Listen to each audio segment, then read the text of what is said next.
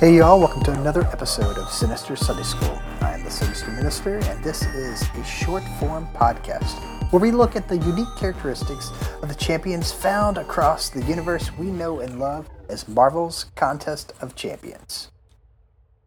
Welcome back, y'all. I have missed you. I guess I even managed to pick up a few followers in the off season, so that's pretty cool. Quick update. Life is good. The last several months have been pretty decent. I've had an intern this summer who has been great. He's helped share my workload at the church that I minister. And let's see here, we led a week of camp with several friends as well as organized this under the radar community project in our town.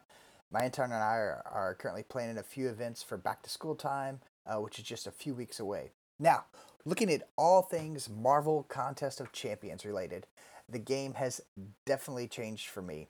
I am 950 shards, which is 2.5% from my first Tier 5 class catalyst, which would be a skill class catalyst. Now, I've completed every Summer of Pain objective that I am able to as Cavalier, with the exception of Week 8 Emma Frost. I'm still working on that. We're going to get there.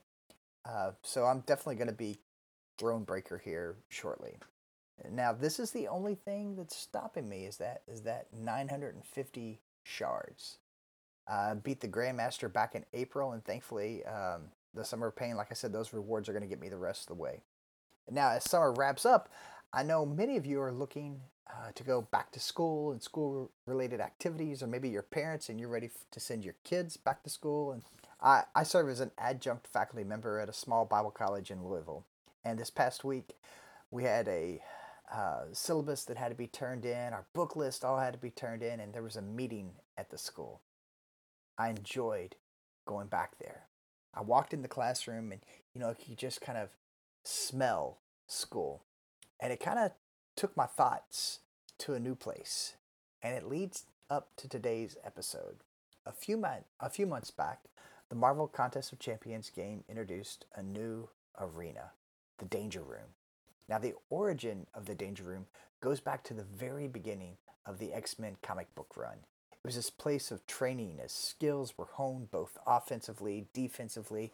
You could learn to fight it as a solo fighter. You could learn to fight as a team. You could learn what it means to take on multiple opponents at once. It was just fascinating. And the Danger Room was originally this place that had hidden traps. And eventually technology was upgraded to what we have today with these holographic projections and robots and AI, and it's fascinating.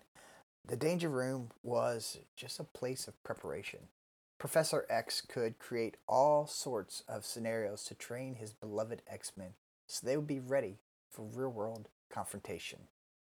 I love the concept of the Danger Room, and usually I talk about a champ, but today it's really about a place and how that impacts us, because we all need a place to train and hone our skills for life. Life is full of confrontations on all types of level. So maybe your Danger Room is something like a school classroom. Maybe your Danger Room is a sports field or a stadium. Maybe your Danger Room is a worship facility. Maybe it's more akin to a dojo or a boxing rink. Maybe it's just a place where you prepare for confrontations of this world by listening to a simple podcast that hones your mind and the way you approach problems. You learn how to put the brakes on. You learn how to think about problems from multiple angles.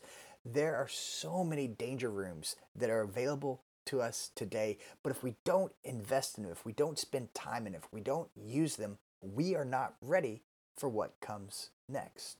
So regardless of what's going to come next, let me encourage you to never stop training. Never stop learning. Never stop developing. I believe it's imperative that all people push themselves to be the best versions of themselves. Not simply for your sake, but really for your community. We need better people. You don't do that without training. You don't do that without learning. You don't do that without pushing yourself. Go get in your Danger Room. See you next week.